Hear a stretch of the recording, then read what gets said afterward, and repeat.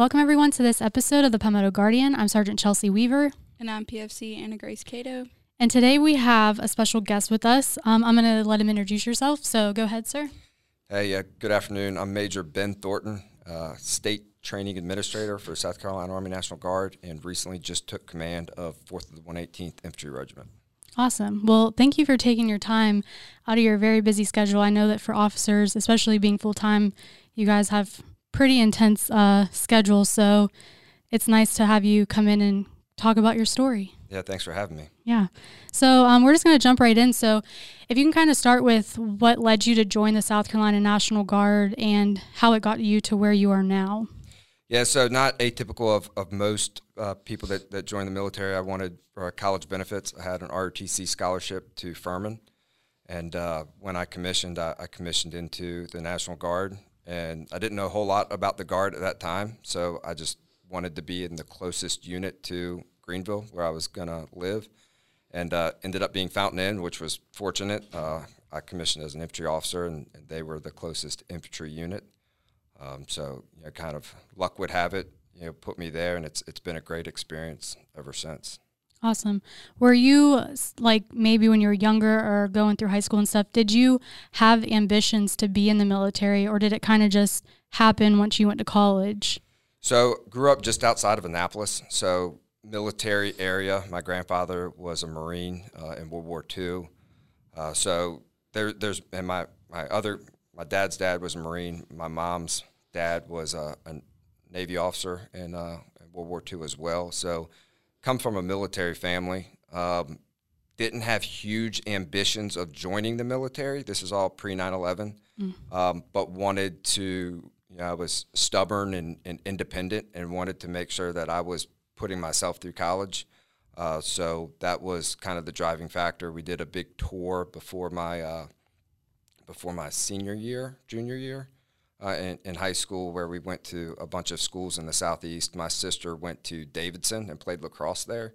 So I wanted to go to a similar, smaller school in the Southeast, and we looked at Wofford, Furman, Presbyterian, Mercer. So, and when I went to Furman, they had a camo net over a table, and one of the master sergeants was doing recruiting, and he hook, line, and sinker. He's like, "Do you ever want to jump out of airplanes? You want to do this?" And he's like, "Do you play any sports?" And I wrestled and played soccer. And he's like, "You'd be perfect for a scholarship." So I was only joining the military if I went to Furman, and luck would have it, I got accepted and got a scholarship to go to Furman. Awesome. So, what led you to join the National Guard versus going active duty? Or was that kind of part of your contract with going through college and everything like that? Yeah, so it wasn't part of my contract. It was just I graduated in 2005, and they had a mass exodus of Guard officers leaving because of 9/11, because of the op tempo in the National Guard picking up. Mm-hmm. So my commissioning class, I think 50% of the people that commissioned that year were commissioned into the Guard, and I was one of them. So, sir, you said that you directly sought out the infantry? So, yeah, I mean, my first sergeant in college in ROTC, he was a Ranger Battalion first sergeant, and very, very motivated kind of guy, and he's certainly someone that influenced me to go into the infantry. And I figured if I was going to be in the military, the infantry is the military. Everything else supports that. Yeah. Now, earlier you were saying that you joined pre-9/11. How did that impact you with your service and wanting to continue to serve? Yeah, so at Furman, very first day of classes, because we were on trimesters at the time, was September 11th. Oh, so wow. I was sitting in a military science class with a lieutenant colonel who's teaching, kind of going through the syllabus, the introductions, and his secretary came in and told him that a plane had struck the Twin Towers. And not understanding the gravity of the situation, he had some choice words and said, "Class dismissed." And I'm like, all right, first day of college, we're already getting out of class early. This is pretty awesome. Got back to my dorm room. My roommate had written on our chalkboard. We didn't have cell phones to text message, kind of dating myself. He's like, turn on the news. And, I was sitting in my dorm room and watched the second tower fall. And it was kind of, just the gravity of the situation and where we were at. And we had a formation later that day as a part of ROTC, where our cadet battalion commander kind of addressed us, and the cadre addressed us about the significance of today and how that would impact the rest of our lives. So did that kind of, since you were still in college then, did that have any effect on your decision and still continuing to go into the military? I mean, it didn't change my decision. I think it might have reinvigorated like a sense of purpose of like why I was doing it. Originally might not have gone in with the right intentions of wanting to have college paid for, but then understanding that it's so much bigger than that, and just the pride that America had, on September 12th, the cliche, everyone was an American on September 12th. It just gave you a sense of purpose for what you were about to go do. Mm-hmm. So you were saying that you are or about to be the battalion commander of the 4th of the 118th? Yep. I took command of 4th of the 118th, official date 1 January. We had our change of command ceremony on 7 January. So I'm in command of 4th of the 118th. Awesome. So I know before we started recording, we were talking a little bit about your history with the 4th of the 118th. So you started out as a platoon leader, correct? And then you kind of just went through the ranks. So you've always been a part of the 4th of the 118th in some way, shape, or form. So, yep, I was with the 4th of the 118th from 2005 till 2020. So deployed 3 times with them, multiple different training exercises in Saudi Arabia, Japan, Mexico, XCTC, NTC, warfighter exercises. So, I mean, everything that I know of the Guard, with the exception of the past 2 years, has been that organization. I mean, I've been fortunate to deploy as a platoon leader to Afghanistan, company commander on a peacekeeping mission to Kosovo, and then my most recent deployment to Kuwait as the battalion XO.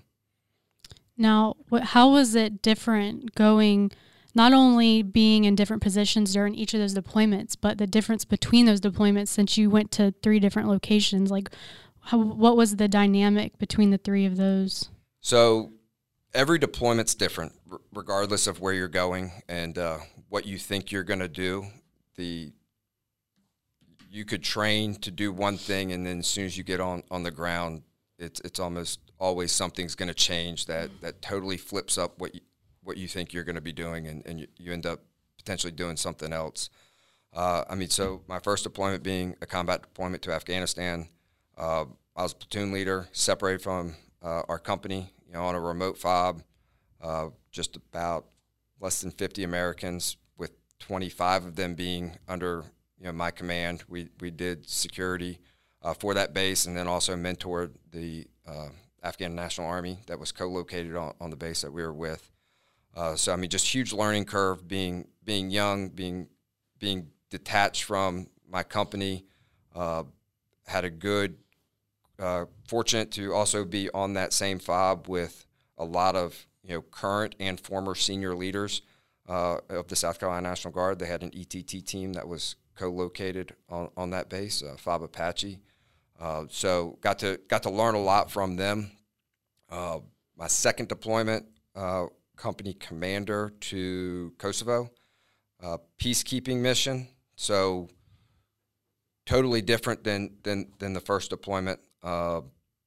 We rotated frequently all over Kosovo, in northern Kosovo.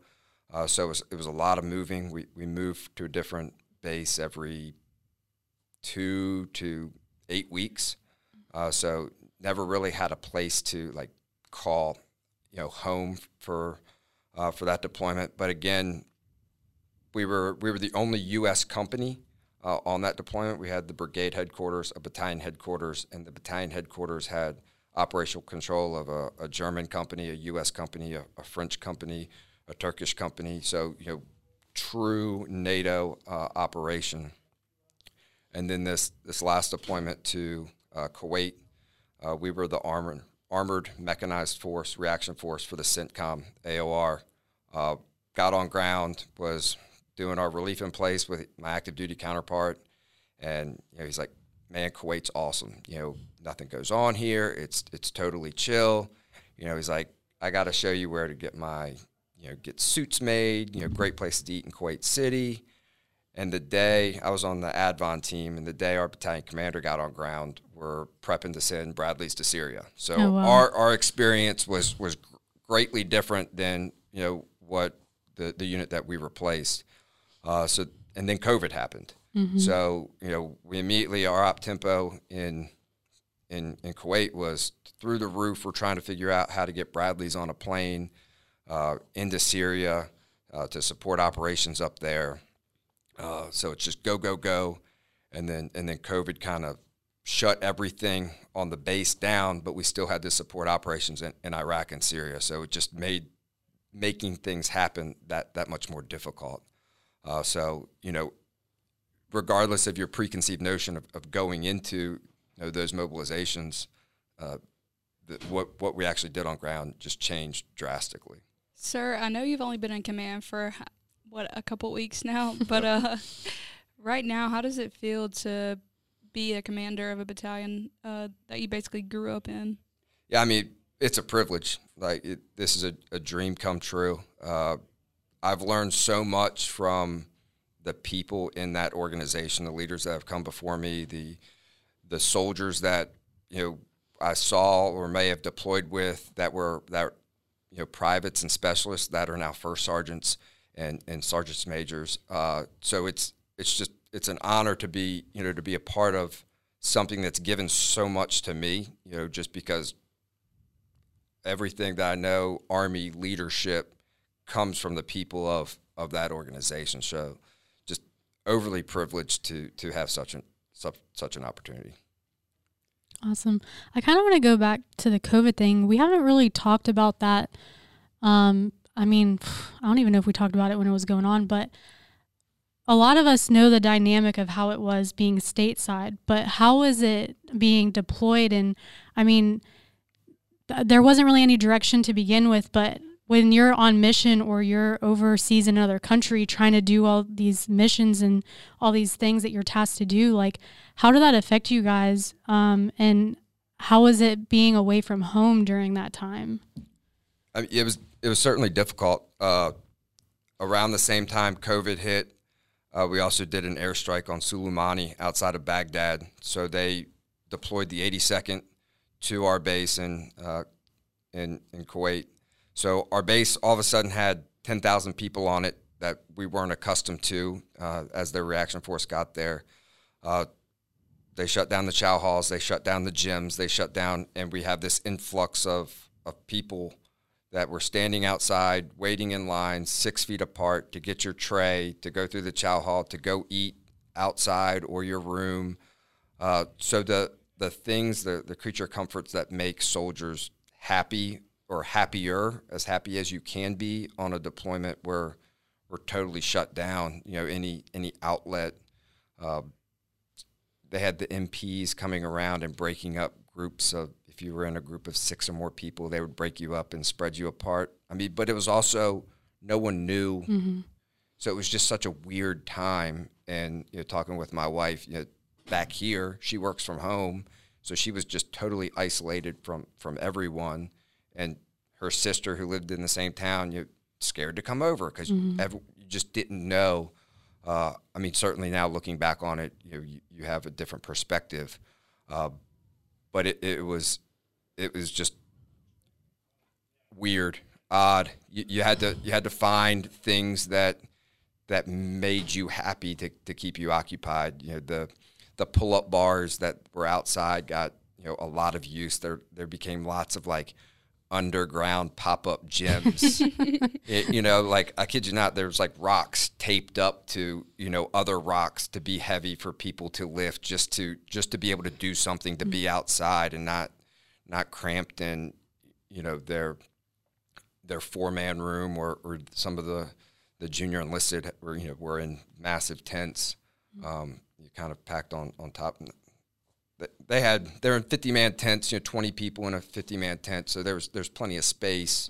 But by covert standards, it was just having to mitigate that and still manage operations was certainly a leadership challenge. Yeah, I can't imagine. I mean, for public affairs, I mean, our daily operations kind of stopped, but we were still all over the state covering everything that was going on, and people were coming on orders to do different missions and stuff. So, I mean, it was definitely a different aspect, but I definitely could not imagine being deployed during that and having to find stuff to fill your time with. Because like you said, I mean, I deployed in 2014, and the only outlet you really had was going to the gym or going for a run or watching a movie at the USO or something. Like, so when you have all that taken away from you, like, it's hard to figure out what to do with yourself whenever you're not working. Right. I mean, the USO for the first part of our deployment, great job putting on, doing USO things, putting on event nights to keep soldiers occupied. But the other thing, of the unit that was to replace us couldn't train because they weren't allowed to be together. Mm-hmm. So we were delayed coming home by 90 days. Oh, wow. In 30-day increments. Hey, it's going to be 30 more days. So the phone calls home, hey, not coming home in June. Hey, not coming home in July. Not coming home in August. Eventually I was one of the last to leave and got home in October. So a 9-month deployment in country ended up being, a full 12 months. So that was a frustrating aspect of it all, and just the unknown, just, and I know that was tough for the battalion commander to have to continue to put that out to soldiers, but it was the best information that we had at the time. Mm-hmm. Can I ask a question about Sure. COVID? Yeah. Did you guys experience the great toilet paper shortage of 2020 over there?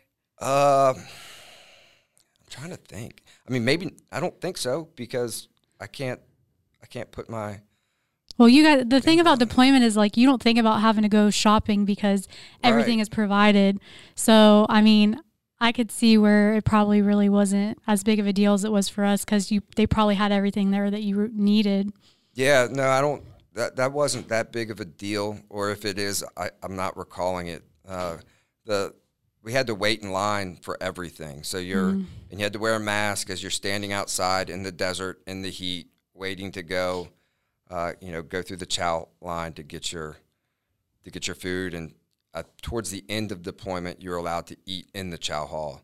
But most of, from February till mid-summer, you weren't allowed to eat in the chow hall, so you had to take it back somewhere to your room to eat. And sometimes the chow hall line was so long that you wouldn't, I was having my wife send me ramen and tuna and, just other things to not have to wait in line for food. I was going to say, I could not imagine, because the line's already long as it is, and they typically move pretty quickly, but when you're having to stand 6 feet apart from somebody and then you can't even eat in there, like, I can't even imagine how long you would have to even wait. Yeah, I mean, it was just kind of one of those things, that looking back on it, it seems silly, but at the time it made sense. It was the best decision we could make with the information that we had. So this isn't a question that I think we've ever really asked anybody, but we'll test it out with you. All right. So if you had 30 seconds to give your younger self some advice, what would that be? My younger self would probably be, listen to your parents. They know what's best for you, and they've probably made some of the mistakes that you're going to make.